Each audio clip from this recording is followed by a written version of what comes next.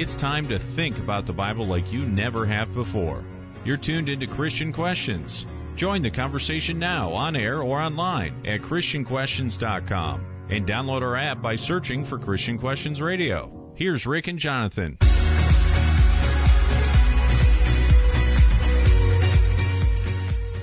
C.S. Lewis once said, "There are two kinds of people, those who say to God, 'Thy will be done,' and those to whom God says, 'All right then, have it your way.'" Good evening, I'm Rick, and this is not your typical Christian commentary as we look at Bible-related topics from a different perspective. And I'm Jonathan, and that different perspective has its basis in three things: godly principles, family values, honest dialogue, always done in a politically free zone. Folks, thanks for joining us tonight. This is a call-in format. We do happen to be caller-friendly, so let's get started. Good evening, Jonathan. What is going on tonight? Good evening, Rick. We have quite the question this evening, and that is, who is God? Oh, great. There's a question that we're going to be able to answer in 2 hours, right? Not. Our theme text is found in Psalms chapter 90, verse 2. "Behold, the mountains were born, or you gave birth to the earth and the world, even from everlasting to everlasting. You are God." All right. So the question is, who is God? Defining God is a monumental task. And I don't know why we're even trying to do it, but we're going to try in a very small way this evening to do that. The measure of its difficulty, the measure of the difficulty of defining God is such that very few ever follow through with it. For the world is overrun with contradictory myths, stories, and legends about the nature and the purposes of God. So many stories, so little truth. Defining God requires us to look into things that are beyond our natural sight.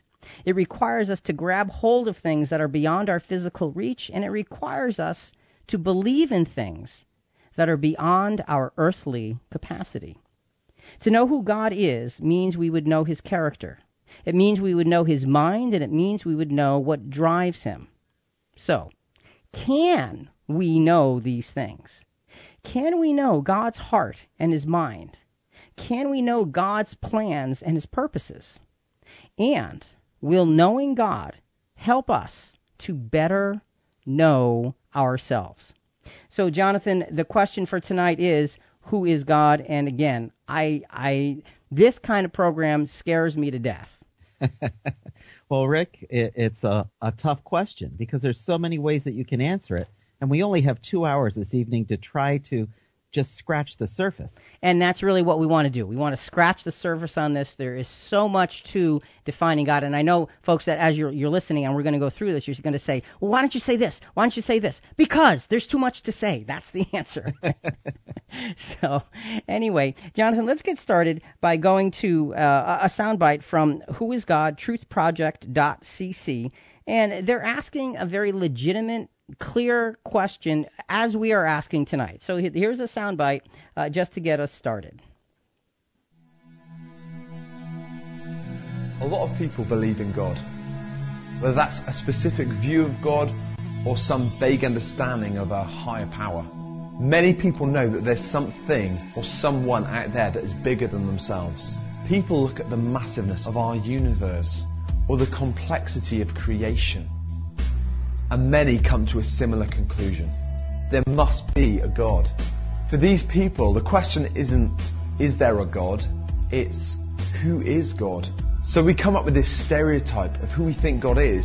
Is he really this old guy with a white beard in space with a deep voice just throwing down the odd lightning bolt whenever he feels like it?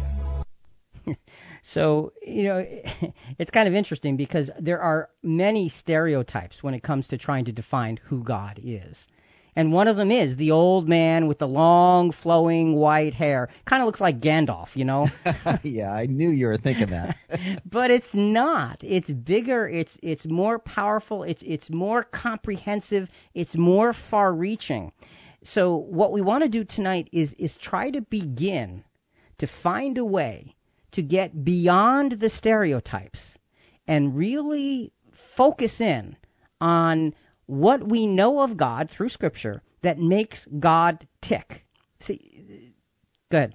And Rick, several weeks ago, we talked about who is Satan. Right. Yes. So this is a great comparison, compare and contrast between that study and this study. So the first point that we have to make, or the first question is, are Satan and God opposites? Ooh, interesting question. Because, again, that's one of the visions that so many of us have of God. God is standing on the right side, and Satan is standing on the other side, and God and Satan are battling it out. And maybe they're throwing lightning bolts at each other or whatever it is you think they're doing, but there's this epic heavenly battle going on. The question is that really true? Are God and Satan opposites? And I'm going to give the answer right now, and then we're going to go through the scriptures to prove it. All right. Jonathan, I don't think God and Satan are opposites. So the answer, I think, is no, they're not. So I agree. Okay, but now that doesn't sound right, because God is all that's good, Satan represents all that's evil. So aren't those two things opposites? Yes, they are. But are God and Satan opposites? No. All right, Lucy, you got a lot of splaining to do. So let's look at a simple description of God. Again, let's go back to our theme text, Psalm chapter 90, verse 2. Before the mountains were born, or you gave birth to the earth and to the world, even from everlasting to everlasting, you are God. So this is powerful in terms of giving us a sense of who God is. Before the mountains were born, before you gave birth to the earth and the world. And remember, in Scripture, when it talks about the earth, we're talking about more of the physical realm. When it talks about the world, we're talking about the governing realm that surrounds the earth. So before you started all of that, from everlasting, so go back to an everlasting point in time, which means perpetual existence, no beginning. Right. And right there and right then, you start to go there and you think, wait a minute, I can't even get my head around that. I know, that's crazy. I can understand something that you say, okay, it's going to go on and it's never going to end. I get that. But if you try to go backwards and say, no beginning, sorry, I'm lost. It's too big for me. It's too, and really the bottom line is, and here's a mind-bending thought: God was there before time was there. Wow. So this gives us a sense of the magnitude of God. So, folks, we're looking at the question, who is God? We're starting with a simple scripture from Psalm 90, verse 2. We're going to go back to Psalm 90 throughout the entire program. But the first point is really simple: everlasting. Everlasting to everlasting, that means perpetual, non-ending existence. Okay, so we've got that as a basis for understanding God himself. Now let's go to Satan, because the question is right now, are God and Satan opposites? And you and I both said, no, they're not. Why do we say that? Well, the next verses, we're going to go to Ezekiel 28, verses 11 to 17, reveal a lot of Lucifer's role in heaven as compared to God's role. Now, Lucifer and Satan are the same guy. That's right. Okay, so if we say Lucifer, we mean Satan. If we say Satan, we mean Lucifer. It means the same being. So Ezekiel 28, 11 to 17, we're going to sort of drop in on these verses. And these are a prophetic utterance of what it looked like way back. Thus says the Lord God, you had the seal of perfection, full of wisdom and perfect in beauty. So in this verse, the verse is actually talking about physically the king of Tyre, I think. But this is a prophetic utterance about Satan, Lucifer. And it really describes Lucifer in a very high and lofty manner, doesn't it? He was a perfect angelic being. Full of, and very special. And that's the thing. He wasn't just your, it sounds weird to say, he wasn't your average run-of-the-mill angel. Wasn't average run-of-the-mill, son of God in heaven. He was very high up in the ranks of those sons of God in heaven. So we have the Word of God describing the path of Lucifer, or Satan, next. Okay, you had everything going for you. That's really what you started out with. What happens next? We're in Ezekiel chapter 28, verses 13 and 14. You were in Eden, the garden of God. Every precious stone was your covering. On the day that you were created, they were prepared.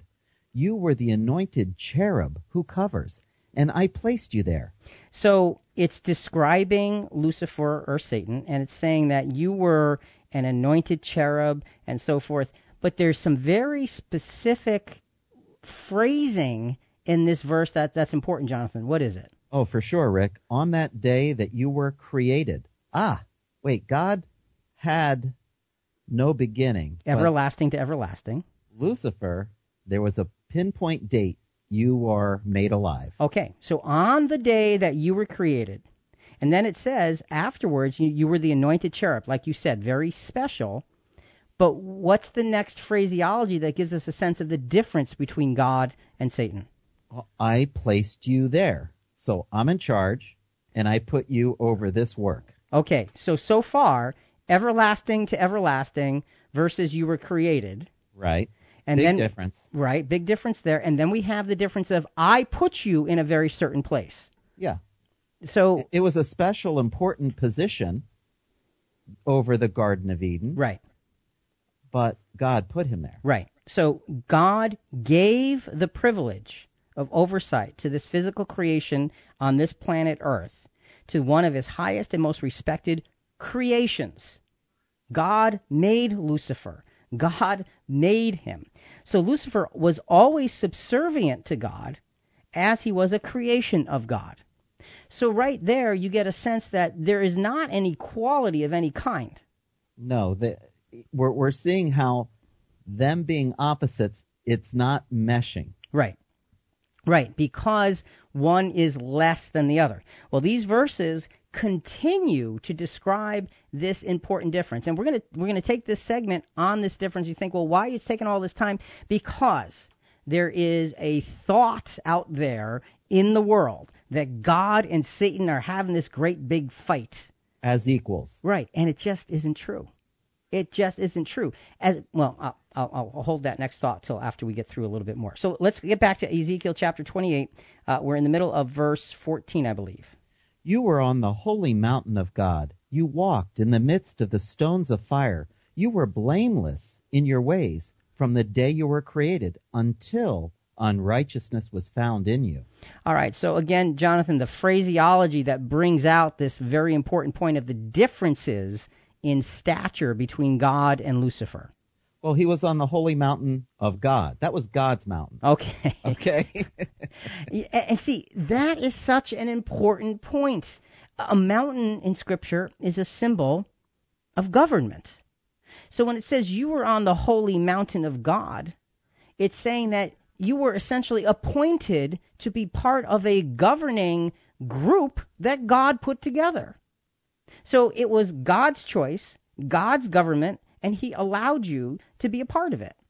And it continued, Rick. He was blameless the day he was created. Again, a confirmation. He was a created being from God. All right, now let's take a moment here because this gets into one of those questions that for those who may be listening who are like, okay, he's perfect, and you're saying how great he is. This says, but then there was unrighteousness found in you. How could God have created something with unrighteousness in it? Good question. That is. And the answer is God didn't create something with unrighteousness in it. He didn't.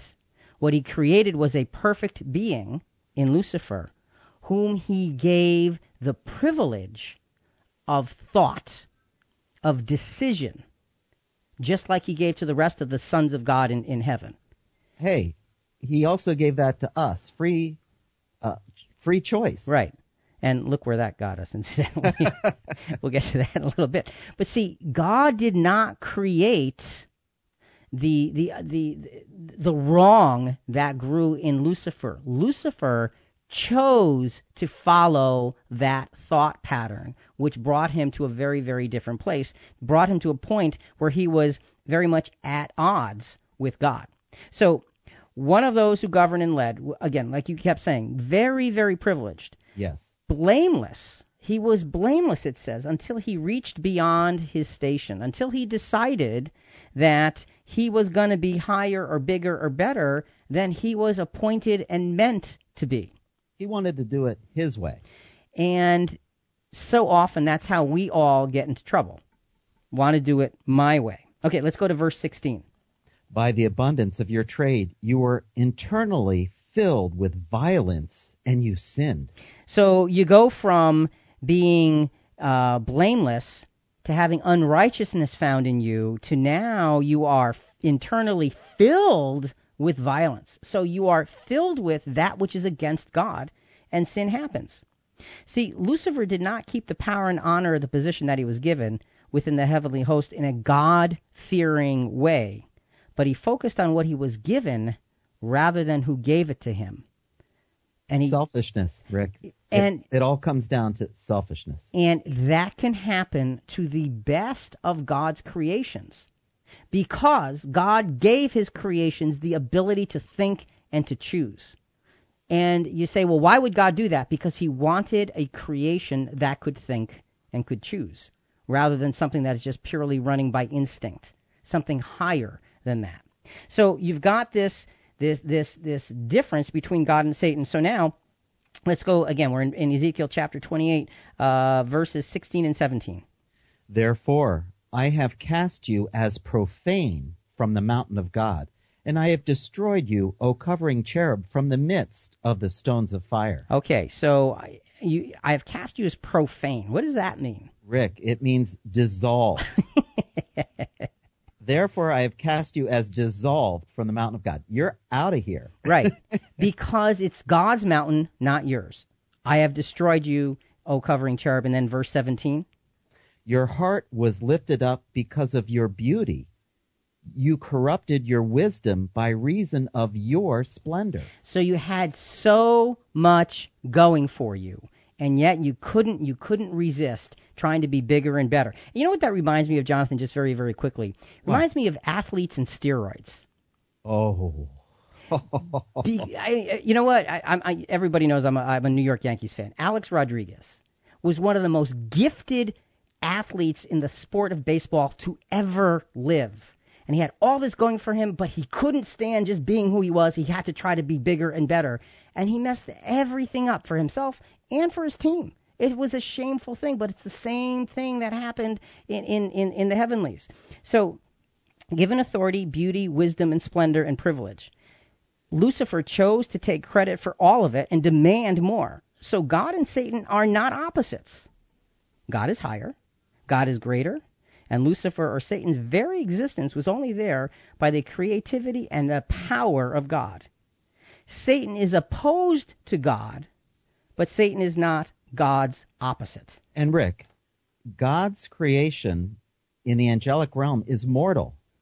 Yes. God is immortal. Right. There is a big difference. There's a massive difference that. Between those two. There is a massive difference between those two. God is higher. They're not opposites. This is Christian Questions. I'm Jonathan here with Rick. Our subject, who is God? Coming up, how strong is the power of God? What does his power mean to us? That's next.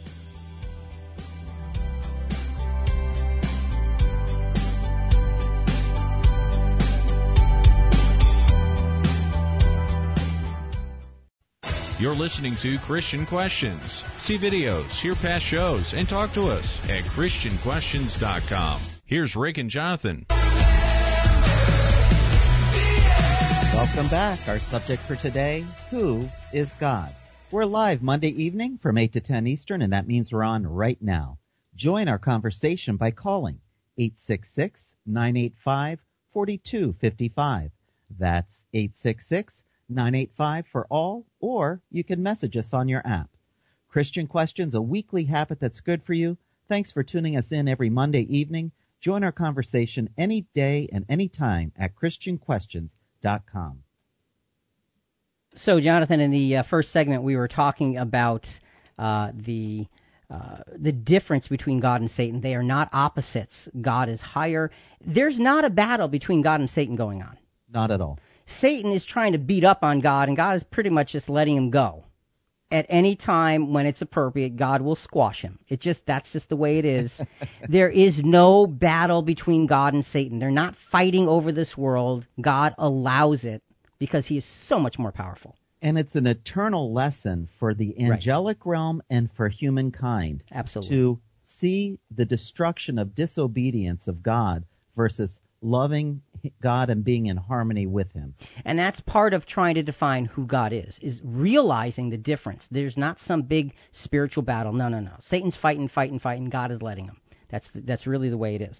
So Jonathan, let's go to a very different approach on this, because when we want to define God, we want to do it with reverence and with excitement and with scripture and with personal experience and all of those things.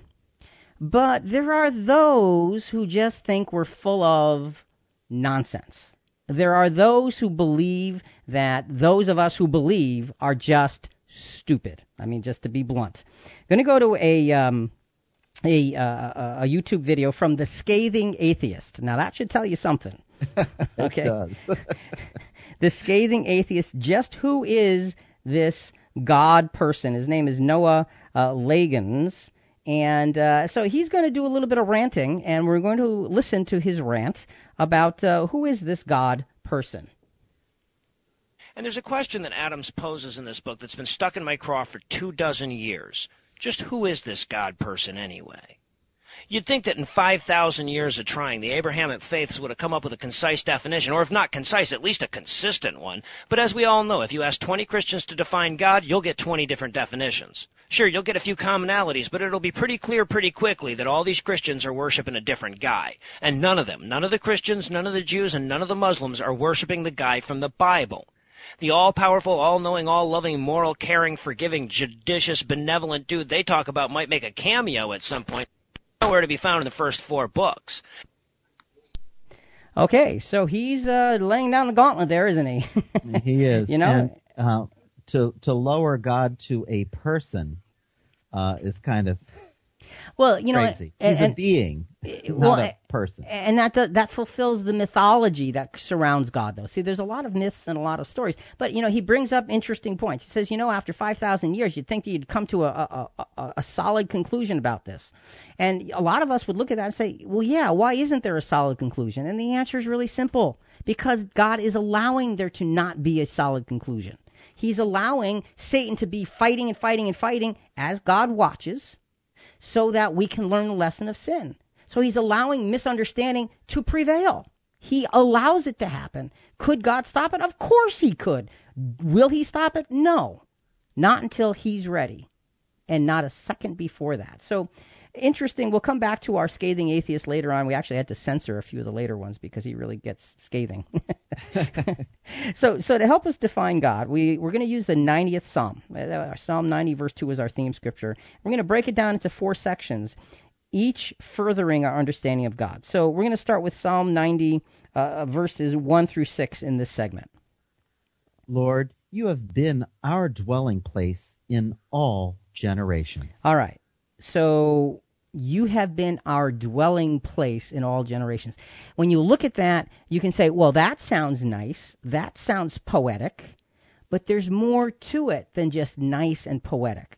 There's fact behind that, because God was the original dwelling place of mankind. Let's go back to Genesis chapter 1, verses 27 and 28. God created man in his own image. In the image of God he created him. Male and female, he created them. God blessed them, and God said to them, be fruitful and multiply, and fill the earth, and subdue it, and rule over the fish of the sea, and over the birds of the sky, and over every living thing that moves on the earth. So God created mankind in his image. When we have the account of creation in Genesis, you notice that God creates this and God creates that. But when it comes to mankind, that's the only part of the creation that's spoken of as being in his image. And that means so much, Rick. Yeah, it does. It doesn't mean like a person, like he's a person and he created us as people. How about free moral thinking? Things that we can create things ourselves, as God creates. And he gave mankind dominion over the rest of the earth, the way God has dominion over his other creations. Good point. So there's this imagery that we see that when Psalm 90 verse 1 says, you have been our dwelling place in all generations, you start with the very first generation, and the description is not only a dwelling place, but we're supposed to mirror what God does. Now, that's a tall order for a sinful world. It certainly is. And it cannot be fulfilled, obviously, in this world, but that gives us at least a beginning. So humanity was created to be on earth and to be in the presence of God. That's what we were created for. That was the original objective. That was the original plan. Have a human creation, a physical creation that God could have dominion over that planet and have a relationship with him. I mean, that's a beautiful thing for a creator to be thinking of. And it must have been amazing for the angelic realm to see this come into being. Yeah. It really must have been quite the thing. Like, what is he doing? And how is he making them? You're kidding. Can I help? Yeah. All right. Genesis. Let's go to Genesis chapter 2, verse 8. The Lord God planted a garden toward the east in Eden, and there he placed the man whom he had formed. So here is where we're going to begin to focus on the first major attribute of the character of God. We're going to focus on 4 attributes through this program. We're going to take one for each segment as we go through the middle 4 segments. And the attribute here is shown in the fact that God planted this garden in Eden. He placed man whom he had formed. He created man in his image. God custom-made man's home. What is this showing us, Jonathan, in terms of God? It's God's power. Can you imagine every detail of his creation? He put his power into forming everything. And Rick, think about this. Every detail like air, water, soil, vegetables, fruit, meat, grains. How about the mountains, the valleys, the sun, moon, and stars? How about night, morning, and afternoon, summer, winter, spring, and fall? All creatures can produce more of its kind? Yeah, he took good care of us. So you want to add a detail or two? Geez. You know, the idea is there is incredible power and the planning and the power to make that come to be. And you know, folks, want to refer you to the program we did with our friend David Stein this past summer about proving the existence of God. You go back to that program to get a sense of the inspiration of the magnitude of the power and the planning that would have gone into such a creation. So let's take a moment here, Jonathan. Let's go to another soundbite. Now, remember the last one was the scathing atheist. Yes. Would you say he was a happy man? No. All right. Well, he wasn't. So let's go to people who might have be a little happier. This was a YouTube video, Who is God? When asked who God is, these kids had amazing answers. So their grade school children asked, who is God? Who is God? Somebody who created our world and created us. He is a father, and he's my father. Can you tell me who God is? Jesus is father. The person who created the world. He's Jesus' dad. He is the father of everyone who's on earth.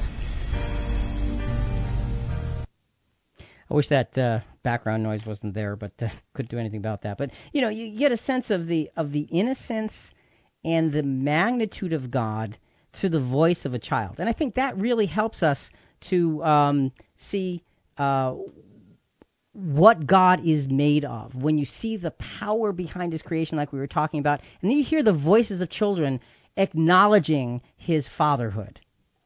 We'd love to talk to you right now. We're live. Call us at 866-985-FOR-ALL. That's 866-985-4255. Or leave us a comment at ChristianQuestions.com. All right, so we're focusing on the power of God in this particular segment. And as we go through this, we're looking at Psalm chapter 90, verses 1 through 6, and focusing on God's power as one of the attributes, one of the things that helps us understand just who God is. So Psalm 90, let's go to verse 2. Before the mountains were born, or you gave birth to the earth and the world, even from everlasting to everlasting, you are God. Now, we have already talked about that. That's our theme scripture, so it keeps coming up. But what this shows us is raw, massive power. I mean, when we talked about it in the first segment, think of the implications of perpetual existence. God was there before the universe was there, which means that God exists outside of the universe. Now try to explain that to somebody. That's hard. Well, see, and the thing, I think it's important for us to understand the power of this being that exists outside of the universe, because it is so much bigger than we can fathom. That's right. So it gives us a sense that when we try to define God, when we try to ask the question, who is God, we are in so far over our heads, we can't even begin to imagine it. So let's talk about somebody who is in over their head in Scripture as well. You're talking about Job. I am talking about Job. Job had some tough things happen. God essentially allowed Satan to work on Job, if you will. God allowed Satan to test Job to the very nth degree, and God said, just don't take his life from him, because he's a faithful, faithful man. Job goes through a lot of things during those tests. He has comforters come by, 3 comforters, which aren't very comforting. No, they're not. and they cause him to question things. And finally, after all of this, throughout the book of Job, all of these questions and these speculations and these surmisings that these comforters are giving to Job, and his own surmisings, he now is being spoken to by God. In Job chapter 38, and I'll tell you, one of the hardest things of this program, Jonathan, is whittling down scriptures. Yeah. So, Job 38, we're taking pieces of verses 12 to 27, but this context is God challenging Job. Okay, Job, you think you know something. Well, wait, I really want to set this up. Okay, you think you know something. Let's see how much you know compared to who I am. Let me see if you can answer my questions to you about the creation that's around you. Go ahead. Have you ever in your life commanded the morning and caused the dawn to know its place, that it might take hold of the ends of the earth? Have you entered into the springs of the sea, or walked in the recesses of the deep? Have you understood the expanse of the earth? Tell me, if you know all this. Have you entered the storehouses of the snow, or have you seen the storehouses of the hail? Who has cleft a channel for the flood, or a way for the thunderbolt, to bring rain on a land without people, on a desert without a man in it, to satisfy the waste and desolate land, and to make the seeds of grass to sprout? So God's power has designed and monitors the mighty powers and forces of the earth. That's what God is telling Job. He's saying, have you ever been able to do this, Job? And, of course, talk about the ultimate rhetorical question. Yeah, talk about being humbled very quickly. Yeah, right. All right, let's go back to Psalm 90. Let's go to verses 3 and 4. You turn men back into dust and say, return, O children of men, for 1,000 years in your sight are like yesterday when it passes by, or as a watch in the night. So when you think about that, it's talking about God in terms of eternity. And again, it's great power. 1,000 years are like yesterday to you. And that reminds us of Genesis chapter 2, verses 16 and 17. The Lord God commanded the man, saying, from any tree of the garden you may freely eat, but from the tree of the knowledge of good and evil you shall not eat, for in the day that you eat from it, you will surely die. And that's what the psalm said. You will turn man back into dust, because man is mortal, like you said. Genesis 3:19. By the sweat of your face you will eat bread, till you return to the ground, because from it you were taken, for you are dust, and to dust you shall return. So when we're thinking all high and mighty, we should think about that particular scripture. And the bottom line here is God's power enforces his will and his way. His power can give life, and his power can demand death when that's needed and when it's appropriate. So Psalm 90, let's go to verses 5 and 6. You have swept them away like a flood. They fall asleep. In the morning they are like the grass which sprouts anew. In the morning it flourishes and sprouts anew. Toward evening it fades and withers away.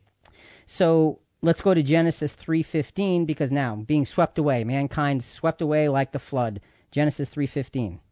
And I will put enmity between you and the woman, and between your seed and her seed.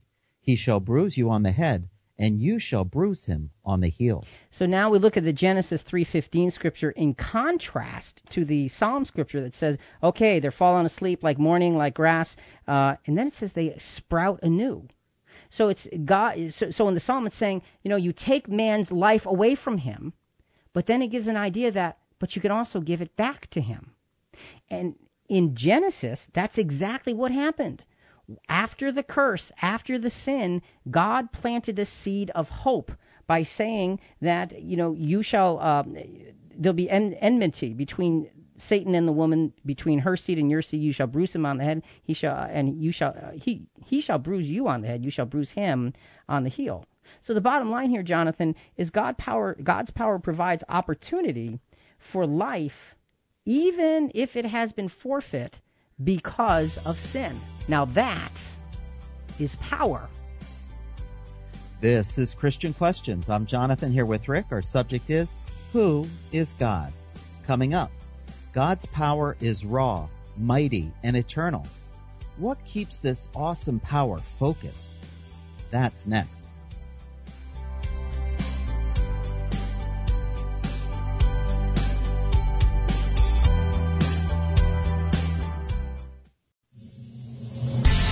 You're listening to Christian Questions. See videos, hear past shows, and talk to us at ChristianQuestions.com. Here's Rick and Jonathan. Welcome back. Our subject for today, who is God? We're live Monday evening from 8 to 10 Eastern, and that means we're on right now. Join our conversation by calling 866-985-4255. That's 866-985 for all, or you can message us on your app. And if you'd like to write to us, you can write us at Christian Questions, P.O. Box 1837, New London, Connecticut, 06320. So, Jonathan, we have spent a segment talking about God's power. We started out differentiating between God and between Satan, and understanding that the two of them are not different, are very different, rather. They're not opposites, but they're very different. So to get this segment started, Jonathan, we do have a call on the line, and it sounds like it's Vicki from Connecticut. Good evening, Vicki. Good evening. I feel like I should be saying good morning, but it is good evening. Hey, Vic, I'd like to welcome you to Christian Questions, and you're our very own Vicki that's helped fill in for us several times, and you do tons of research for upcoming programs. Thanks for being with us. Thank you for having me. I'm thrilled to be here. So, Vicki, our topic is, who is God? So what do you think? Well, I've been listening to you guys, and although I think if we read in the Bible that we can find a ton of attributes belonging to God, from studying the Bible, from looking inside of his plan, and you guys have already started to discuss some of them, especially the power. I could sing all day long praises about the attributes of my almighty God and what he possesses. But I think the attribute that I think about the most is his love. And maybe that's because I'm a woman and this is a woman's perspective, or maybe it's because it's scriptural and we read in 1 John 4:8 that God is love. And there's no other attribute that I know of that's quite as clear as that in a very direct scripture, except maybe 1 John 1:5, where we are told that God is light, and in him there is no darkness at all. But what a beautiful combination to be. He is love and he is light. And both of these elements are so powerful, and I am so grateful that the God I know so very intimately, whom you've already talked about being all-powerful and just the vastness is incredible, but he is love. And that makes me very comfortable, because imagine an all-powerful being who wasn't full of love. That would be scary. Oh, that sure would. Hey, Vicki, describe for us how God shows you his love. Well, when you really start studying, and I don't mean just reading the Bible, but really, really studying it and prayerfully studying it, then you begin to develop a real relationship with our Heavenly Father. And it was then that I saw his love jumping out of his plan in oh so many, many ways. And you added a bunch of them, or you talked about your list that you were talking about the mountains and all these things, and just, you think about a God in his creation and being able to see in color. He could have made everything black and white. You're right. He made it in color just because he loves us. And that's really not even my original. That comes from a very dear friend of mine, but I still like it. But in the bigger picture, and you could go crazy with a whole bunch of those a little list of those things, but in the big picture, it's the allness of his plan that shows me how much he loves me. It's obviously that he sent his only son to die for the entire world of mankind, who wasn't exactly behaving in a manner according in his will or, showing him love at all, but he still sent his son to die for the entire world of mankind in a very gruesome way, not even just a gentle death. The fairness of his plan for all of mankind, the wisdom of his plan for all of mankind, and the power, I can't help but believe that all of these things were motivated by his love. And that's the reason that I love studying all about him and his plan, and I have made it my life goal to want to learn all that I can about who God is. So this is a great program. Well, Vic, now I have one last question. How has knowing God changed your life?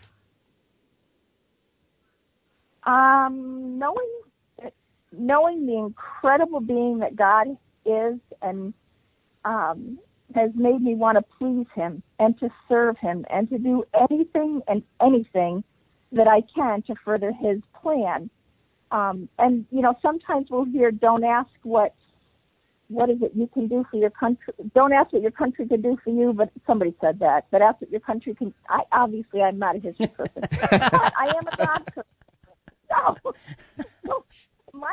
So I do also hear people that say, what can God do for me? And their prayers are all this litany of things that they want done. But for me, knowing what I know about God and loving him the way that I do, I want to know what I can do to please him. And through my study, the best thing that I have found that I can do is to offer my life in sacrifice to him. And I've done that. And by doing that, I've become one of his children, not a servant of God, which is also mentioned in Scripture, but a child of God. And that is a beautiful, beautiful opportunity. And by being his child, he gives me the gift of his power, the Holy Spirit. And this power, I can do all kinds of things, but the biggest thing that it allows me is it changes my perspective on life, and it allows me to see my life both individually and in the big scheme of things, hopefully from his perspective, from God's view. And the Holy Spirit doesn't only change your perspective to see things from God's perspective, but it also gives me the strength to rise above the fleshly tendencies and hopefully deal with my daily struggles and my daily experiences in a more God-like way. So knowing who God is and what his character is, it allows me to filter out error. So many people blame things on him that are no part of his character. And I know that because I've read the Bible multiple times, because I study the Bible, and I know. So when something like that comes up, I can say, if this doesn't fit with what I know about his character in the entire Bible, not just one verse that someone's pulling out, then it can't possibly be true, and I better keep looking for another explanation. And obviously, I could go on all night, but you guys are doing a great job on the program. Well, thank you so much, Vic. We truly appreciate your words of wisdom. Oh, thanks. All right, Vic, thanks a lot. Bye-bye now. Bye-bye. Take care. Lord bless. You too. All right, so John, Vic, do you have something to say? Geesh. Could you be specific or something? God is love, God is light, and that makes Vicky comfortable. you can see God's love if you study the Scriptures, because the Scriptures are God's mind revealed to us as human beings in a way that we can understand it. So, Vicki, thanks so much for your input on that. Lots and lots and lots to think about. Really appreciate it. So, Jonathan, let's go to the other side of the spectrum. You know, Vicki was just literally gushing about the greatness of God. Yes, she was. And God's love. Well, let's go back to our scathing atheist, who this soundbite had to be censored because he got a little bit too vile for our liking. But we wanted to put this out here because we want to be honest in our discussion about who is God. Is God the dude that shows up in the Garden of Eden in Genesis, or is he the guy that nobody can survive seeing from Exodus? Or is he the disembodied spirit they talk about in the Gospels? Is he the all-knowing guy from Jeremiah and Acts, or is he the bumbling idiot from Genesis and Numbers? Is he the hard-to-anger guy they sing about in Exodus, or is he the unjust, wrathful bully that was killing people for no reason right before they started singing about it? And if he's all-powerful, why does he need Moses to do everything? If he's all-loving, why is he such a fool to virtually everyone he encounters? If he's all-knowing, why do people have to keep reminding him of it? If he's moral, why does he champion slavery? If he's caring, why does Moses have to keep talking about killing people? And Jonathan, I'll tell you what, if I had the time, I would love to take each one of those statements and deal with it, because they are misrepresentations, they are conclusions that do not belong, they are rantings that have no basis because they don't understand the reality. And in several programs before this, we've actually dealt with many of those questions. We have. But anyway, we got to move forward here. We have not a lot of time left in this segment already. So God's power, we talked about God's power last segment, could not be wielded for our ultimate goal without God's justice driving it. Power is dangerous without justice. Psalm 89, let's actually just read verse 14. Okay, verse 14, there we go. Righteousness and justice are the foundation of your throne. Loving kindness and truth go before you. All right, righteousness and justice are the foundation of God's throne. It gives you a sense that with all that great power, there's righteousness and justice that are the foundation of how the power operates. And boy, I'll tell you, that's comforting. Now let's go to our theme chapter, Psalm 90, verses 7 through 12. Let's go to just verse 7 and 8 right now. For we have been consumed by your anger, and by your wrath we have been dismayed. You have placed our iniquities before you, our secret sins in the light of your presence. So here, this is focusing us toward God's justice, the light of God's presence. You know, Vicki mentioned the scripture, it said God is light. God's justice is not the arbitrary justice that we witness from the gods of mythology who were fashioned in the likeness of imperfect men. God's justice is clear, it is precise, and it is righteous on a level that is so much higher than we can even fathom. Romans 5, verses 12 to 14. Again, it's about God's justice as the governor, if you will, of his great power. Therefore, just as through one man's sin entered into the world, and death through sin, and so death spread to all men because all sinned.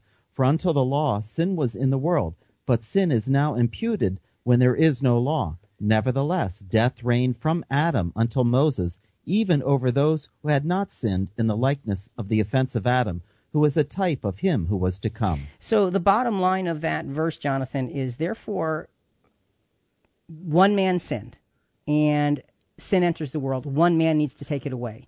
Jesus for Adam. That's justice. That's simple justice. Atonement for that one man is what was needed. That's what was needed. That's what was given. And people say, well, okay, you're saying one man sinned. What about Eve? She sinned. You're right, she did. But Eve was deceived.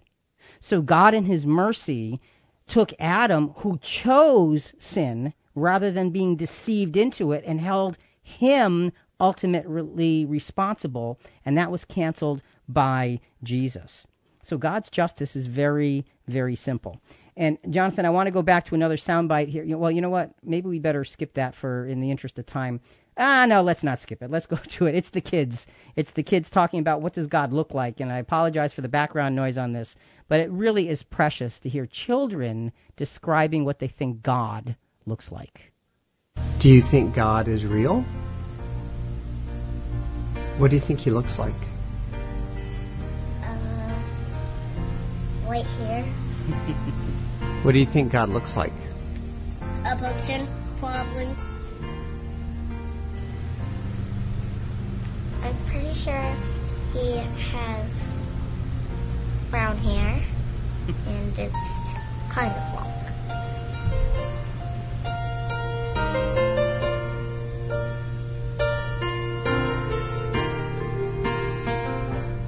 What do you think he looks like? Long hair. I think I know now. Okay, what do you think God looks like? I think he has a beard and he has a star. So, in the eyes of a child, God has long hair. That seems to be the thing that keeps coming out. God, Sometimes white, sometimes brown. right, sometimes white, sometimes brown. The bottom line is, from a child's perspective, how do you visualize something so grand and so mighty? We personalize it. They said God is like a father, so they personalize it like their dad, but That's somebody right. much older. So it really is. It's a wonderful thing to hear children try to describe something that is so, like Vicky said, so loving, so light, so pure, and in this segment, so just. And having all that power funneled through justice is such a comforting thought. Back to Psalm 90, verses 9 and 10. For all our days have declined in your fury. We have finished our years like a sigh. As for the days of our life, they contain 70 years, or if due to strength, 80 years. Yet their pride is but labor and sorrow, for soon it is gone, and we fly away. So the average age span from our history, how did he know? Yeah, how about that? 70 or 80 years. But again, there's death. Death comes. There's nothing we can do about the sentence of death except wait for it to catch up with us. I mean, really, that's all we can do. And again, let's go back to Romans 5, verses 15 and 16. But Jonathan, just the bold part, because we're really short on time here. For if by the transgression of the one the many died, the gift by the grace of the one man, Jesus Christ, abound to the many. See, there's the justice. One man for one man. On the one hand, the judgment arose from one transgression, resulting in condemnation. The free gift arose from many transgressions, resulting in justification. So our days and our lives are futile. Death will come. God's justice, though, opens the door for hope by a perfect payment for sin to atone for the perfect man who originally sinned. So God's power puts this plan in place, and God's justice makes it happen, and the price had to be paid. And the price was Jesus. And that was perfect justice, driven by God's power. Back to Psalm chapter 90, verses 11 and 12. Who understands the power of your anger and your fury, according to the fear that is due you? So teach us to number our days, that we may present to you a heart of wisdom. Okay, so again, teach us to number our days because of the justice of God. Romans 5, 17 to 19. For if by the transgression of the one death reigned through the one, much more those who receive the abundance of grace and the gift of righteousness will reign in life through the one, Jesus Christ. See, now this verse fulfills the verse 12 of the Psalm about teaching us to number our days. Go ahead, 18 and 19. So then, as through one transgression there resulted condemnation to all men, even so through one act of righteousness there resulted justification of life to all men. For as through the one man's disobedience the many, and that means the all, were made sinners, even so through the obedience of the one the many, that means all, will be made righteous. So all die in Adam. Therefore, by God's justice, all are given the opportunity for life through Christ. And that is what this is really about. We talked about God's power as being so awesome and raw and mighty, we can't even fathom it. But with that power, there's God's justice. And God's justice channels that power so it can do things in a way that is simple, in a way that is right. In the second hour, we're going to look at the other two major attributes of God revealed to us in Scripture. They're going to show us just how well-rounded and mighty and honorable the true God is, the God of Scripture. For Jonathan, Rick, and Christian Questions, we'll be back in just about 2 minutes. So until then, the question, who is God? The answer is breathtaking. We'll be back soon. Think about it.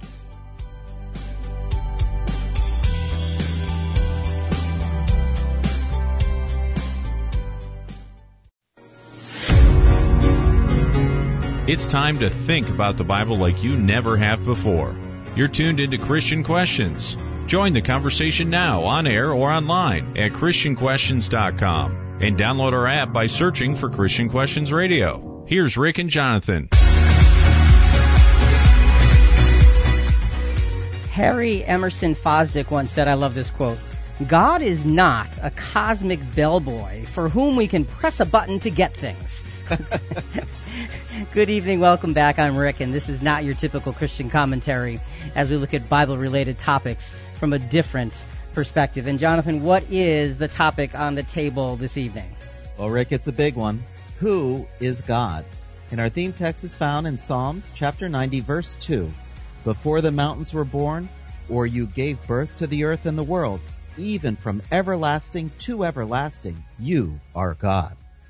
So there's a greatness in that particular verse. We're actually using the 90th Psalm as kind of a basis for our conversation this evening as we try to understand in a very, very limited way just who God is. And again, Jonathan, this is such a big subject. It's impossible.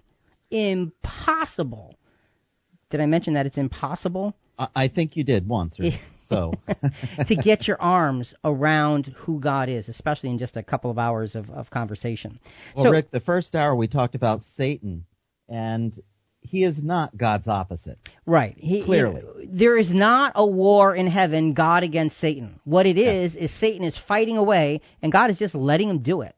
Come the time, Satan will get squashed like a bug because that's what will happen. It's simple. God is not fighting with Satan. He's allowing Satan to fight and think he's got control. And we found that God's power was unlimited. Big, massive, raw power beyond anything that we can ever imagine. And his justice is sure. And so when you put power out there without justice, it's dangerous. So power and justice need to be able to work together. What makes these things work in tandem with God's grace? There's more to it, and we're going to get to that in a moment. But first, let's go back, just because it's so much fun. Yeah, right. Let's go back to our scathing atheist in another censored rant about who God is, or in his case, all of the nonsense that people like us speak when we talk about God. Of course, these Christians that are so quick to define God don't know what the Bible says because they've never read it. If you press them, they'll often claim that they've read most of it, but then you start quizzing them, and it turns out that they don't know there's a talking donkey in the fourth book. How much could you have possibly read? That's the fourth book. That's like saying I've seen most of the movie, but I missed the parts after the opening credits. If I believed a book to be inspired by the all-knowing creator of the universe, let alone directly revealed by him, I'd know that by heart. But these dingbats, even the literal words of the Bible, guys, can't be bothered to crack it open. And I don't think it's because they're too lazy either. I'm willing to bet that many, if not most of them, started it at some point. And I don't think they turned away because of the genealogies or the archaic language or the repetition or the bulk. I think they met their God and he scared of them. I think they turned away because they started to realize that the more they knew about their religion, the harder it was going to be to believe. Did he call us dingbats? He did. I heard it. Just checking. And again, Jonathan, for you and I, for many of our listeners, you listen to that, and it's really kind of sad. Because what this guy is saying is he's speaking out of ignorance. He really does not know what he's talking about when it comes to Scripture. He's doing what Vicky was suggesting. He's picking out a Scripture here and a Scripture there and saying, well, I bet you don't know this about God. I bet you don't know that. I bet you don't know this. And the answer is actually, yeah, we do know that about Scripture. What you don't know is how to put it in the context where it belongs. And if you could slow down enough and take a breath enough and open your mind enough, maybe you could see something of great value in that book that you just want to tear apart. Anyway, enough of that. So that's enough of the scathing atheist for tonight. Yay. So we had God's power. Right. We have God's justice. Well, now we've got to, we temper it further because the next attribute is God's love. God's love is magnificent because it's built upon the foundation of his justice. And it's fueled by God's power. And it shines out as the dominant characteristic of his glory. And Vicky mentioned that in the first hour as well. So now this segment, it's going to be about God's love. And you can't focus on God's love unless you understand God's power and his justice as well. 1 John chapter 4, verses 7 through 10. Beloved, let us love one another, for love is from God, and everyone who loves is born of God and knows God. The one who does not love does not know God, for God is love. By this the love of God was manifest in us, that God has sent his only begotten Son into the world, so that we might live through him. In this is love, not that we loved God, but that he loved us and sent his Son to be the propitiation for our sins. So, God is love, and has proven it to the whole human creation by sending Jesus. And that's the kind of thing that people like that poor unfortunate atheist that we heard from don't understand. They don't understand that there's a plan, there's a method to what looks like madness. He loved us before we could ever love him. He put a plan in place long before we were born. That's the love of God. And that plan is built on justice, and it's driven by power. Let's go back to Psalm 90, verses 13 to 15. And Psalm 90 is kind of our theme scripture, our theme chapter for tonight. Do return, O Lord. How long will it be? And be sorry for your servants. O satisfy us in the morning with your loving kindness, that we may sing for joy and be glad all our days. And again, this reminds me of Vicky's comments in the first hour, because it talks about satisfy with us with your loving kindness, that we may sing for joy and be glad all of our days. She said God's love makes her comfortable. And there's great comfort in what this particular verse is saying. God's love is also manifest in his attention to satisfying the needs of those who seek him. And that's important. Now, why does God only satisfy the needs or take care of the needs of those who are seeking him? Because everybody else doesn't really care. So true. Or they're trying to be God themselves by controlling what God does, what God says, and what God thinks. And that just does not fit. That does not fit into the plan of God. It's about him. It really shouldn't be about us. So, Jonathan, let's go to 1 John chapter 4, verses 11 to 14. And again, God's love is manifest by the attention that he pays to those who are seeking him. Beloved, if God so loved us, we also ought to love one another. No one has seen God at any time. If we love one another, God abides in us, and his love is perfected in us. By this we know that we abide in him, and he in us, because he has given us of his Spirit. We have seen and testified that the Father has sent the Son to be the Savior of the world. See, now, this is important here, because what this is saying is we've been given God's Spirit. What is God's Spirit? It's his power and his influence. And with that power and influence, remember the first attribute we talked about was God's power. Well, when you think about it, if you're given the Spirit, you're given God's power in your life. Jonathan, let's go to the phones. We have Julius from Connecticut on the line. Good evening, Julius, and welcome to Christian Questions. Good evening. Thank you. I was so impressed by Vicky's enthusiasm. Yeah, that's and right. Scriptures, beautiful scriptures. Yeah, appreciated that. Yes, our loving Heavenly Father, the Creator of the universe, beyond comprehension.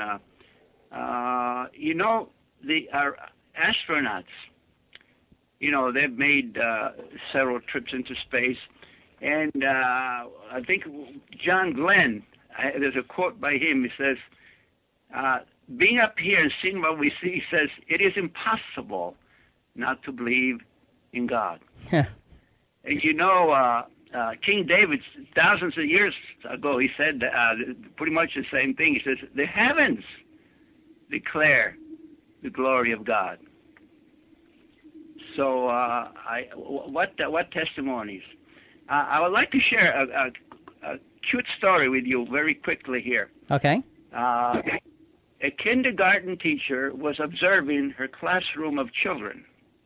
The teacher was observing her classroom of children. While they were drawing, she would occasionally walk around to see each child's work while they were drawing. As she got to one little girl who was working diligently, she asked what the drawing was. The girl replied, I'm drawing God. The teacher paused and said, but no one knows what God looks like. And without missing a beat or looking up from her drawing, the little girl replied, they will in a minute.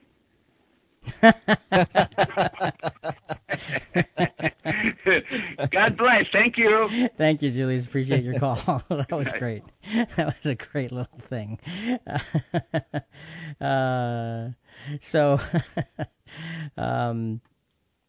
So, Jonathan, good comments by Julius. It just puts things in perspective, especially, again, from the standpoint of a child.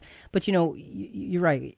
The idea of being out there in space and looking back at the Earth and realizing all of the civilization and all of the things that go on, you think, there's got to be more to this than just mere chance, mere happenstance, mere roll of some major dice here, there, or anywhere.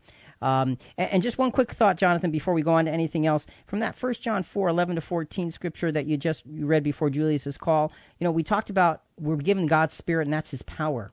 But the other way that we can understand God's love is to reflect that love to one another. And that's really the main point of that particular scripture. And that's what He's trying to teach his human family, isn't it? And if we would only listen to the lesson, for goodness sake, maybe things could get better. We welcome all comments or questions, even if you disagree with us. Give us a call. We're live at 866-985-FOR-ALL. That's 866-985-4255. All right, so we're looking at Psalm 90, verses 13 to 15. This segment is focusing on the love of God. And remember, God's power is massive. God's justice is true. It's sure. God's love grows out of that power and out of that justice. And it's God's love that drives so much of His plan. But God is not just love. And that's the important thing. If you don't have the power and you don't have the justice, you're not completing the picture of this incredibly benevolent God of ours. So now we're at Psalm chapter 90. Let's go to verse 15. Make us glad according to the days you have afflicted us, and the years we have seen evil. So again, the theme in these verses is the psalmist is asking, make us glad because. Make us glad because you are who you are, because your plan is the way your plan is. God's love does make us glad within the context of our trials and shortcomings. And you think, wait a minute, who wants to be glad in the middle of a trial? Don't you want to complain?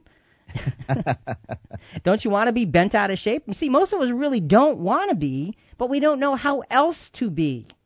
So we need the formula of God's love to be transforming us in those difficult times in our lives. And the formula, I think, begins, part of it anyway, in Romans chapter 5, verses 1 through 5. Therefore, having been justified by faith, we have peace with God through our Lord Jesus Christ.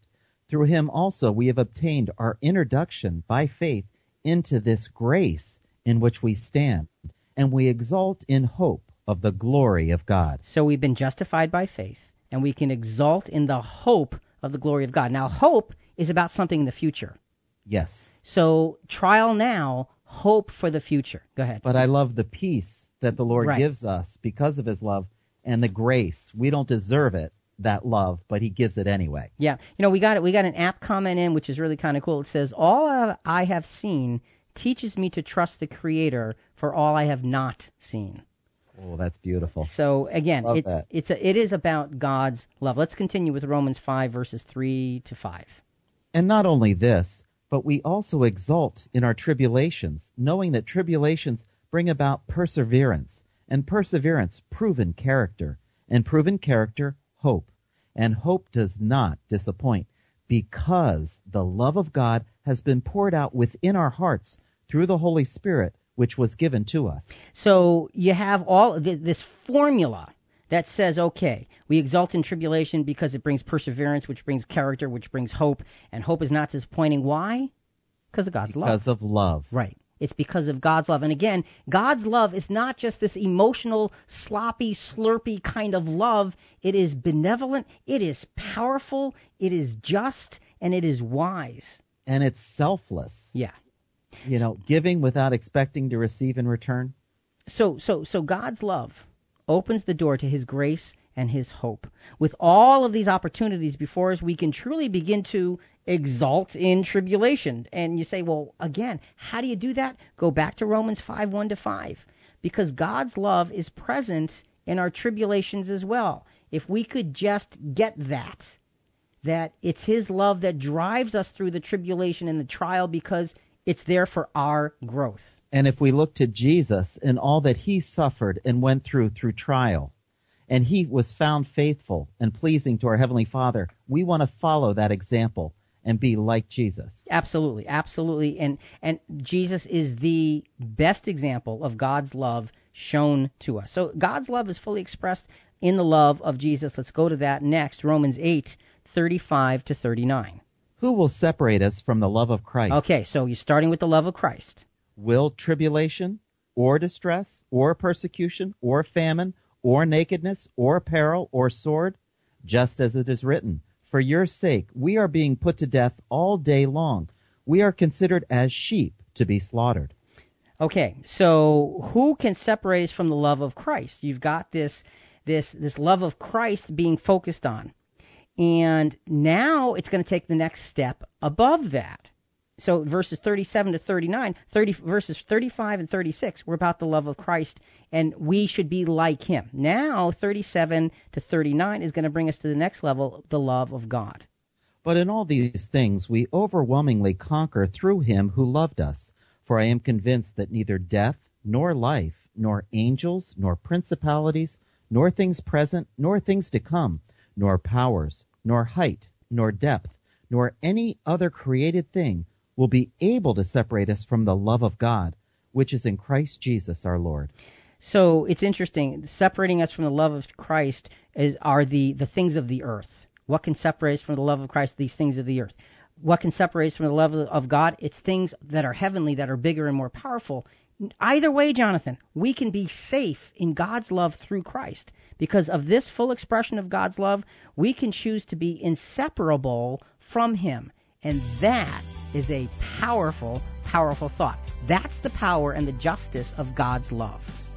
This is Christian Questions. I'm Jonathan here with Rick. Our subject, who is God? Coming up.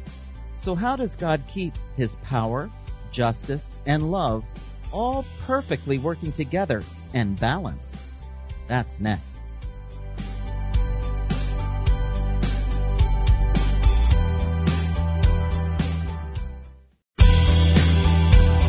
You're listening to Christian Questions. See videos, hear past shows, and talk to us at ChristianQuestions.com. Here's Rick and Jonathan. Welcome back. We're live Monday evening from 8 to 10 Eastern, and that means we're on right now.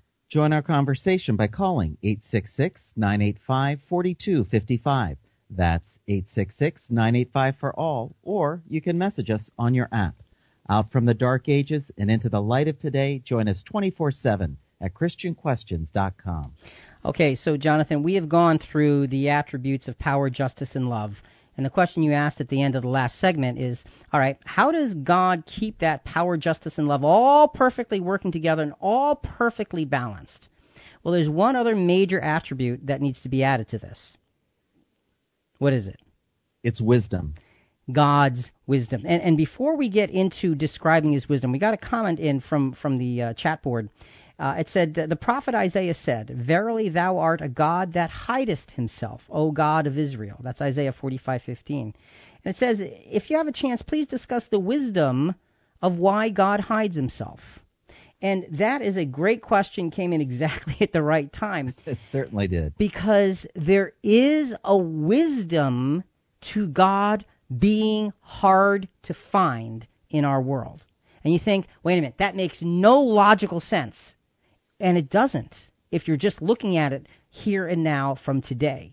But when you step back and see it from the standpoint of eternity and a plan, it makes amazing sense. And we'll give more of an answer as we go through this segment. But here's the thing, Jonathan. God is the epitome of wisdom applied.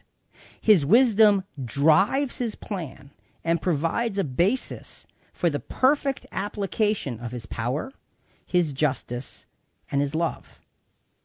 So wisdom provides a basis for his power, justice, and love. Conversely, his power, justice, and love provide opportunities for his wisdom to be applied and emulated. So you take these four basic, very basic attributes of God, and you can mix and match them any way you want.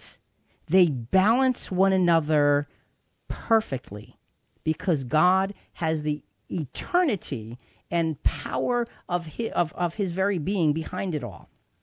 So let's take a look at Romans 11:33 to 36.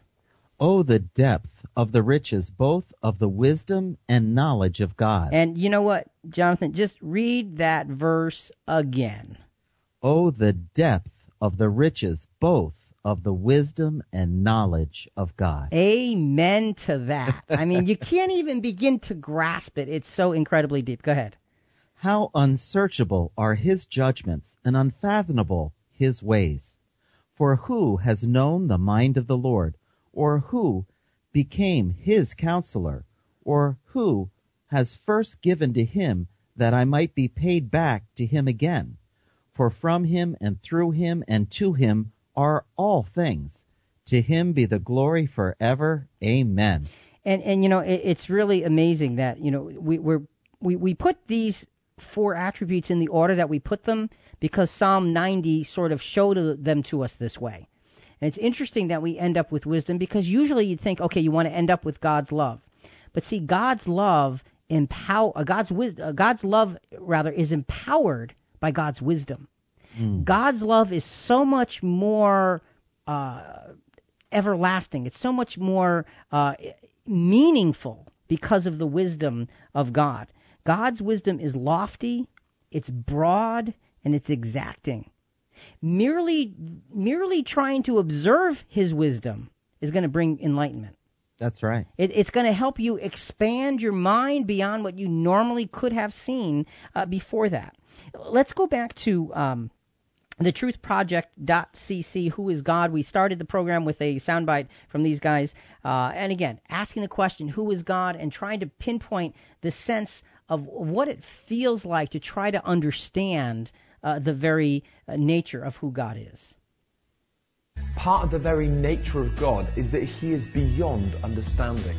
He is too big and too complex for a human to ever comprehend fully.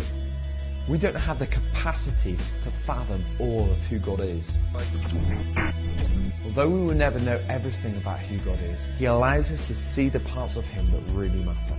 God is all-powerful, all-knowing, and always present. He is huge. He is bigger than we can imagine, and yet he is personal. This God that created the stars, the planets, and set the galaxies in motion, he created you. That's pretty amazing. You know, the same God that created all of the vastness of the universe and put it all in motion created humanity. It gives you a sense of, man, this is how it doesn't get better than that, and yet the world is a mess. The world is crumbling right before our very eyes, and we're sitting here saying, look how great God is. Well, why do we say that when the world is crumbling? And that's part of the question that came in about, you know, the wisdom of God. Why would God hide himself if we need him so desperately right now? Let's go back to Psalm 90, verses 16 and 17 to try to format an answer to that question. Let your work appear to your servants and your majesty to their children. Let the favor of the Lord our God be upon us, and confirm for us the work of our hands. Yes, confirm the work of our hands. So let's try and trace the basics of God's wisdom and his plan. All right? You know, and that verse started out, let your work appear to your servants. If God allows his work to appear, he's no longer hidden. But it says, let your work appear to your servants, not to every man. So you got to say, well, why to only a few, if any at all? Well, let's take a look at this. Remember, at the beginning of the program, we were talking about, you know, Satan and sin and mankind sins. Man sins, and consequences for all are needed as a result, because now we're all inheriting that original sin. God in his wisdom planted the seeds of the rebuilding process in the first proclamation of consequences. And we touched on this scripture earlier, Jonathan, but we need to come back to it. Genesis 3:15. And I will put enmity between you and the woman, and between your seed and her seed. He shall bruise you on the head, and you shall bruise him on the heel. That is a deep and powerful promise of salvation, though it doesn't look like it. It sounds like gibberish almost if you don't know what you're reading. You know, it's like, well, what are you talking about? Bruising somebody's heel and somebody's head, so what? There is a great prophecy, though, of redemption given right at the beginning when the consequences were laid out for sin. That's right. So, and God's plan is going to solve the sin and death condition. So the important thing is that there is something to look forward to. And if it's something that you're looking forward to, that means that it's got to be something that hasn't happened yet, but will. So God is hiding. He's hiding his plan from most because it's not time yet. And then you say, okay, well, why wouldn't it be time? Let's go to Genesis chapter 22, verses 15 to 18, in terms of looking at this promise that was given right at the beginning when sin first entered. Then the angel of the Lord called to Abraham a second time from heaven and said, By myself I have sworn, declares the Lord, because you have done this thing, and have not withheld your son, your only son. Indeed, I will greatly bless you, and I will greatly multiply your seed, as the stars of the heavens and as the sand which is on the seashore. And your seed shall possess the gate of their enemies.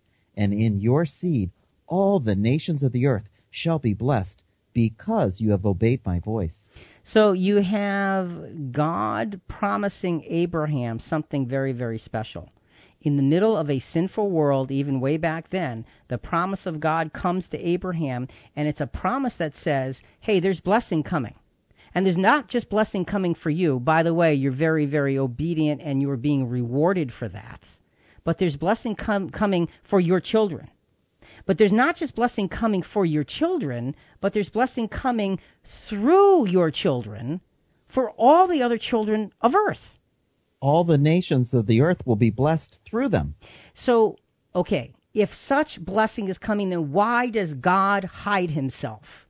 And the answer is that for us to truly, as the human race, to truly and eternally appreciate the goodness of God, to appreciate his power, his justice, his love, and his wisdom, we need to understand what it's like to live without him.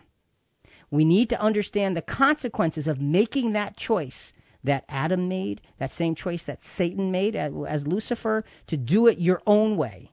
And to realize that when you have those consequences in place, only death and destruction will follow.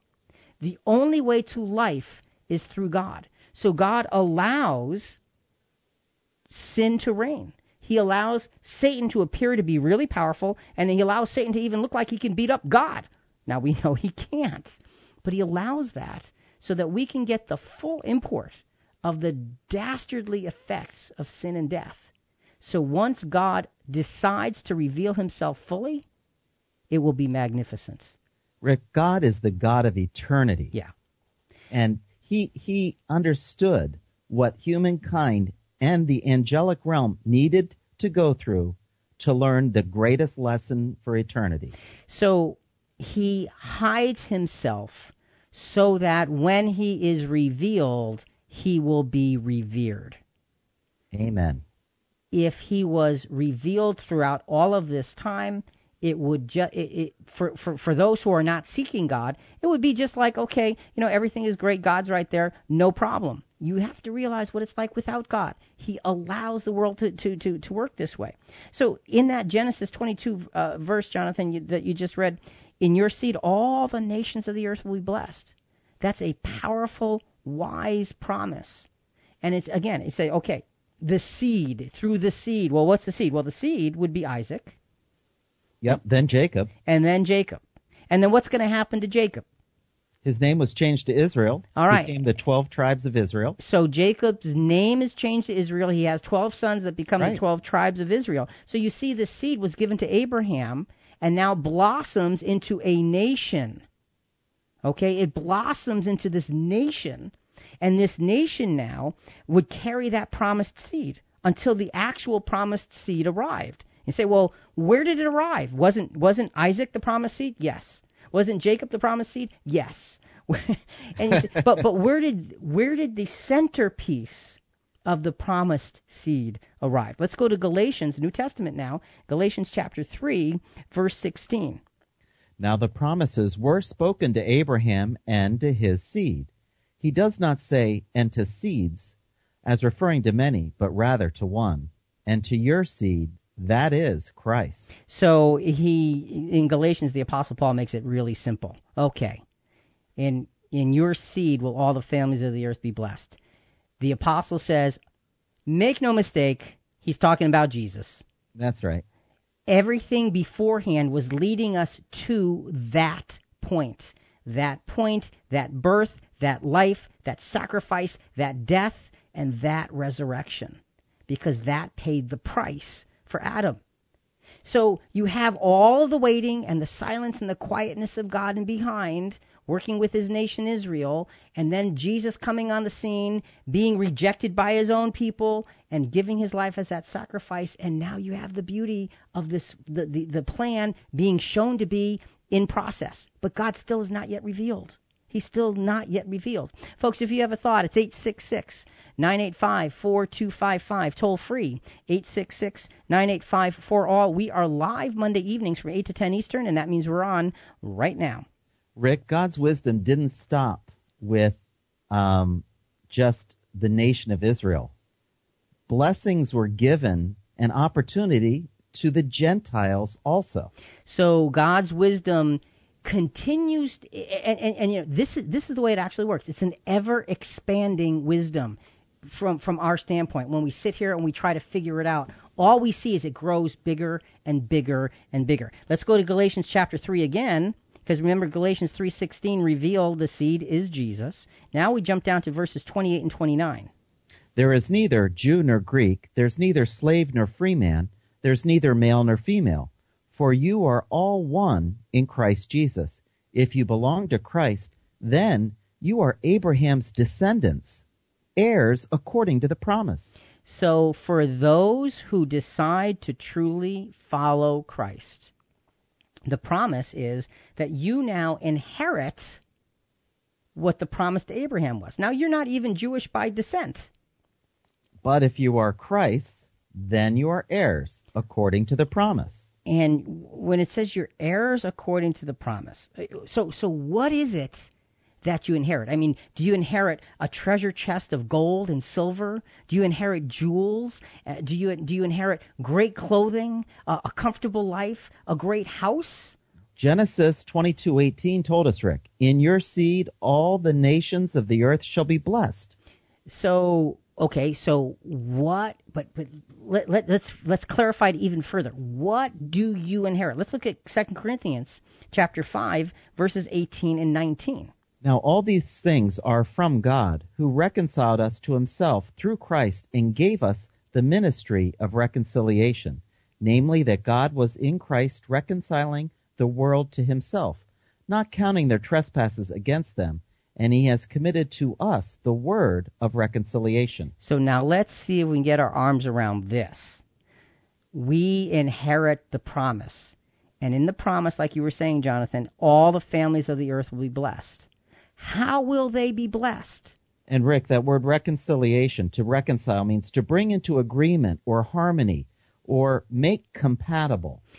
So the way that the promise to Abraham is fulfilled is twofold. You have earthly Jewish nation, which is a blesser nation. We're not going to touch on that right this moment. But you have the heavenly seed, if you will, of Abraham that is given the ministry of reconciliation. The ministry, the responsibility of making the world compatible with God again. How do we do that? Well, we've been given the word of reconciliation, which is the Bible, which is the scriptures, which is the gospel, which is the life of Jesus. So God's wisdom took the love that he expressed through the sacrifice of Jesus, which fulfilled the justice that was required so God could move through this, which was all generated by God's power to make it all happen. And being given this ministry of reconciliation, where by God's wisdom, we're given a part in bringing the world back to God. Now, what a privilege. It's a privilege, and the thing is, Jonathan, it doesn't happen now. Because God is still hidden right now. But it's going to happen. And it's not going to be too long before it actually comes around. The ministry of reconciliation is the blessing of the wisdom of God for us. This is Christian Questions. I'm Jonathan here with Rick. Our subject is, who is God? Coming up, how has God shown us who He is through recorded history? That's next.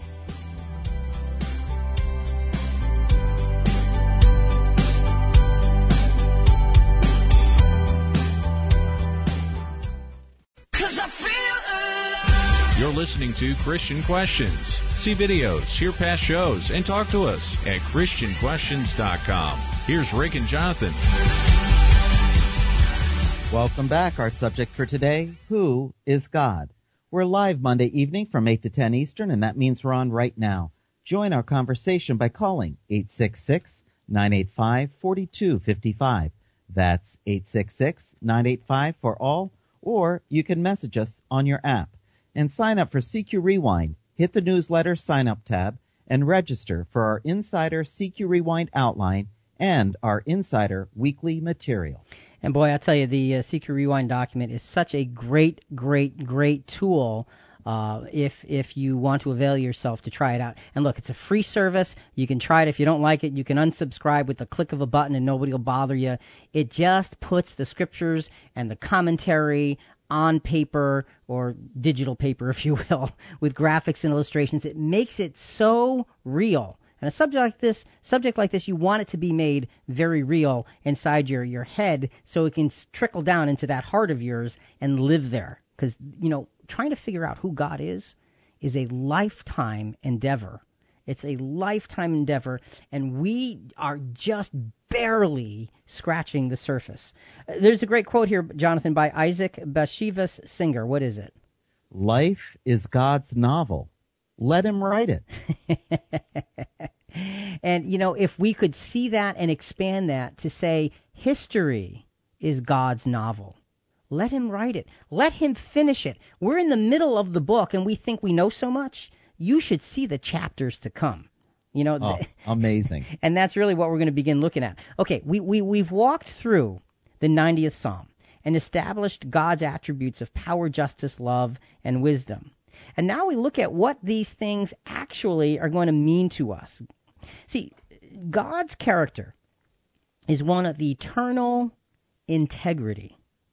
Eternal integrity. And this can only be seen if we examine Scripture carefully and comprehensively. And I go back to our scathing atheist friend earlier in the program, and he's just rattling off all of these generalizations and these inconsistencies. And if you could reel it in enough and put them in order, there's an explanation. And and Jonathan, some of the explanation is certainly not comfortable, but there is an explanation. But when you put it in the context of the big picture, boy, does it all make sense. It certainly does. And it's all comforting when you see it in the pathway of the biggest picture. So the integrity, the eternal integrity of God is something we need to take a few minutes on here. Let's go to Isaiah 46, verses 8 through 10 for that. Remember this, and be assured, recall it to mind. You transgressors, remember the former things long past, for I am God, and there is no other. I am God, and there is no one like me, declaring the end from the beginning, and from ancient times, things which I have not been done, saying, my purpose will be established, and I will accomplish all my good pleasure. So God is saying that, look, I declare the end from the beginning, and from ancient times, things which have not been done, saying, look, my purpose will be established. You may not understand my purpose right now. You, my scathing atheist creation, may not get why I don't reveal myself to you at this moment. But you will. You will at some point in the future. And you will see the grandness of what my plan was. And Jonathan, when I think of the greatness of God's plan, I think of it as a jaw-dropping experience. Yeah, there will be no words. People Right. will not know what to do. Yeah, They'll be amazed. you sit there with your mouth open, going, "What? No way! Can that really be?" See, we'd love for that to happen right now, but It's not time yet. and that's the point. That's exactly the point. See, the key to understanding who God is to understand what God's timing is all about. Because we want the answer right now, because I live in that finite life of 70 or 80 years that we talked about before, and I want to know here and now. I deserve to know here and now, so I'm just going to stand here and wait, and God better answer me. God does not work like that. God's timing always takes longer than we want it to. Even when things get really, really bad and we think we need the answer right this second. I mean, several individuals in Scripture had that very same experience. That's right. Habakkuk was seeing the Chaldeans overrun the people, and he's saying to God, "Hey, God, hello, are you there? Have you seen what's happening here? There has never been evil like I'm looking at. Why don't you do something?" God answers the prophet, and here's how he answers him. Habakkuk chapter 2, verses 2 and 3. Then the Lord answered me and said, "Record the vision and inscribe it on tablets, that the one who reads it may run. For the vision is yet for the appointed time. It hastens toward the goal, and it will not fail. Though it tarries, wait for it, for it will certainly come. It will not delay." So, though it tarries, though it takes a long time, wait for it, because it certainly will come. But you know what? It's not going to come when you want it to. It just isn't, because God is bigger than what I want. He's bigger than what you want. Now, maybe he's not bigger than what both of us want. Of course he is. The point is, there's such a bigness to God. We have got to realize that we've got to agree to wait for his timing and not look to our own. Rick, sin has got to run its course. Right. It's got to be allowed to finish. It's got to be allowed to grow and grow and grow and get so out of control that nobody in their right mind would want to ever go back to that. You got it. Jonathan, just a quick comment from the CQ app. Listener says, "I needed this topic in the humdrum of every day. Sometimes I forget who I am and who I belong to. I am a child of the King of the universe. That is definitely not humdrum. Thank you for reminding me." Awesome comment. And that's from our dear friend Beth in Tennessee. Beth, I miss you. All right. So, Jonathan, just to put things in perspective, I want to. We took some time when we listened to the Scathing Atheist, and his rattling on about the ridiculousness of Christianity. Let's go to the other extreme. Let's do some music here. This is from godisreal.info, and it's a song. I think it's called "Names of God." I couldn't find too much more on it, but we're just going to go through the first verse of this particular song. And Jonathan, as we do, what we want to think about is we want to think about the greatness of God, the sovereignty of God, and be reverent as we sit here and we focus on and meditate on what God is to us and the world.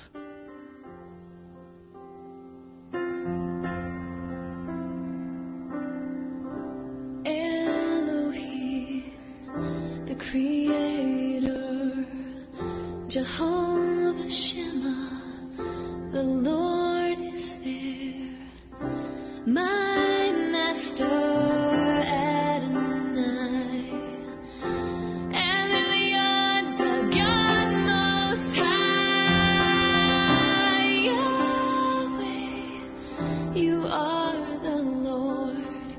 Jehovah Ra, my shepherd, Megadishkim sanctifies you, the Lord of righteousness, Jehovah Tsidkenu.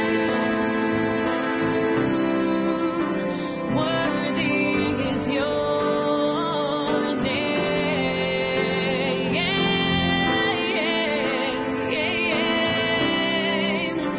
Worthy of all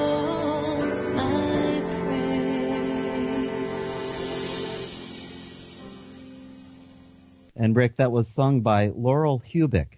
Oh, thanks for that. I was not able to find that, but you know, Jonathan, it puts what we've been talking about into a larger perspective. And one day soon we're going to do a program just trying to focus on the names for God given in the Scriptures, because especially in the Old Testament, He's described by His names, and it's magnificent. We chose this evening to try to describe God by these attributes, these 4 very basic attributes of power, justice, love, and wisdom. How they work together is so beautiful. It's a tapestry of the joining of these 4 elements into this incredible plan by this incredible creator with this incredible power and this incredible mind and this incredible creativity, which is capped off by His incredible, incredible love. You know, the scripture in Habakkuk was talking about record the vision. What we've attempted to do here, especially at the end of the program, is to give a sense that there's a vision to a much, much greater plan, that God is hidden right now and that most people cannot see. But if you look carefully into Scripture, it is revealed. If you're willing to be humble enough to learn of the Scriptures, rather than dictate to the Scriptures, rather than to try to twist them so they can serve what I want, let me twist myself to serve what God wants and what God wills. And let's find the answer of God's plan. And Jonathan, our final scripture, we're going to break it down into pieces for the rest of the program. It is Revelation chapter 21, verses 1 through 4. And this really gives us a sense of the culmination of who God is. You can tell who God is by what He plans for us. That speaks volumes. You can tell about a father taking care of their children by how he cares for his children. We are God's children. And even though the world is sinful and wrecked and imperfect and messed up, God loves us. This is what the vision looks like. Revelation 21. Let's start with verse 1. Then I saw a new heaven and a new earth, for the first heaven and the first earth passed away, and there is no longer any sea. Now, first thing, and you know, this is not the program to go into the technicalities, but a new heaven and a new earth doesn't mean that there's some other planet somewhere. No, it's a renewed heaven, renewed earth. Right. New order. Right. So the heaven is symbolic of government. Okay? The earth is symbolic of social order. The sea, remember the restless sea in Scripture, is symbolic of the restlessness of imperfect humanity. So it's saying that there's going to be a new world government, a new social order, and the restlessness of imperfect humanity is going to be drained away. Yay. Because of peace and harmony. Because the wise, powerful, just, and loving plan of God has designed it to be so. We just have to go through all the painful processes to get there. So Revelation 21 verse 1 says, okay, it's all going to be, like you said, renewed. Something bigger, something better, but right there where you are. Verse 2. And I saw the holy city, New Jerusalem, coming down out of heaven from God, made ready as a bride adorned for her husband. So now, is there going to be a city that just gets teleported down from heaven? No. No. This new system, this new government, this new social order will be implemented through the faithful, true church. That's the bride adorned for her husband Jesus. Right. So their call was to the ministry of reconciliation. So they are represented by this new Jerusalem coming down from heaven. Having been faithful, having been raised to heavenly glory with Jesus. You know, going to heaven is not like, okay, I'm here, where's my cloud? No. It's, okay, by God's grace I'm here, where's my work? What am I supposed to do? And the major job of the true church in the future is reconciliation of the earth, reconciliation of the world, of the billions of people who've ever lived. So this system is going to come down, and that New Jerusalem is representing the true church. Verse 3 of Revelation chapter 21. And I heard a loud voice from the throne saying, Behold, The tabernacle of God is among men, and he will dwell among them, and they shall be his people, and God himself will be among them. This is a powerful... Look, these are all powerful verses, I know, but... So he's going to be seen. Yes. Here it is, revealed. Right. Yay. Finally, after all that time of God operating in the shadows, in behind, and being hidden, it says, he will be among them. When was the last time he was among men this way? Well, Rick, it was in the garden with Adam. It is to restore that which was lost. The perfection of the garden, the perfection of Adam, and the presence of God.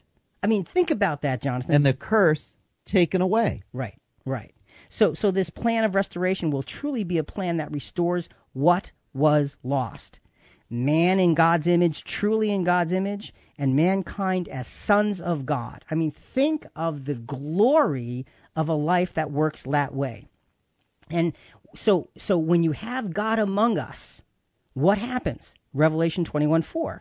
And he will wipe away every tear from their eyes, and there will be no longer any death. There will be no longer any mourning, or crying, or pain, for the first things have passed away. So God's hand will again be directly upon his entire human family. And all of the life-giving, love-driven arrangements that he made in the beginning will again be available and showered upon all men. That's what the promise is. That's who God is. That's his plan. And finally, Revelation 22, verses 1 and 2. Then he showed me a river of the water of life, clear as crystal, coming from the throne of God and of the Lamb. In the middle of its street, on either side, the river was the tree of life, bearing 12 kinds of fruit, yielding its fruit every month, and the leaves of the tree were for the healing of the nations. So it's interesting because remember in the garden there was a tree of life. There was. And, so there was just Adam and Eve and that tree of life. Now, well, if you got a few billion people, you need a few more trees. Yes. So you have, so God's plan puts in place trees of life. And the fruit of those trees is for the healing of the nations. So, again, when we take a look at this, when we try to back up and try to just kind of grasp what we're talking about here, we've got the 4 basic attributes of God. And again, folks, you know what? I want to apologize because trying to define who God is almost a foolish endeavor. we gave it our very best try, but, you come up so short. Because, again, Jonathan, let's touch on those 4 attributes really quickly. What was the first one? Power, justice, love, and wisdom. His power is so big we can't even fathom it. His justice is what drives and controls his power. His love and wisdom are what temper the justice and the power. And he's formed it all into one magnificent plan. God is hidden from most people here and now. And Jonathan, what we see of God is just a mere glimpse. We're just capturing just the slightest little, tiniest little potential glimpse that we could even imagine of who and what God is. You're right, Rick. It's beyond our comprehension. And so with that being said, what we want to do is we want to look forward. Look, so God in this world and in this life is really hard to see. But he is there. His heart is in the magnificence of the universe, and his signature is in the Scriptures. Most fail to see the magnitude of his character because they get stuck in the details which only reveal tiny, unexplainable, and contradictory fragments of the plan that is behind it all. God's enormity organizes the details, clarifies the contradictions, understands the short-sightedness of humanity. Look for him. You can find him in Scripture. Look for God, and then sit back and prepare to be amazed.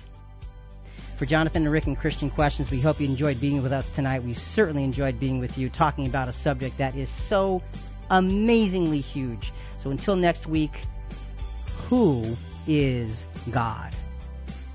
Think about it.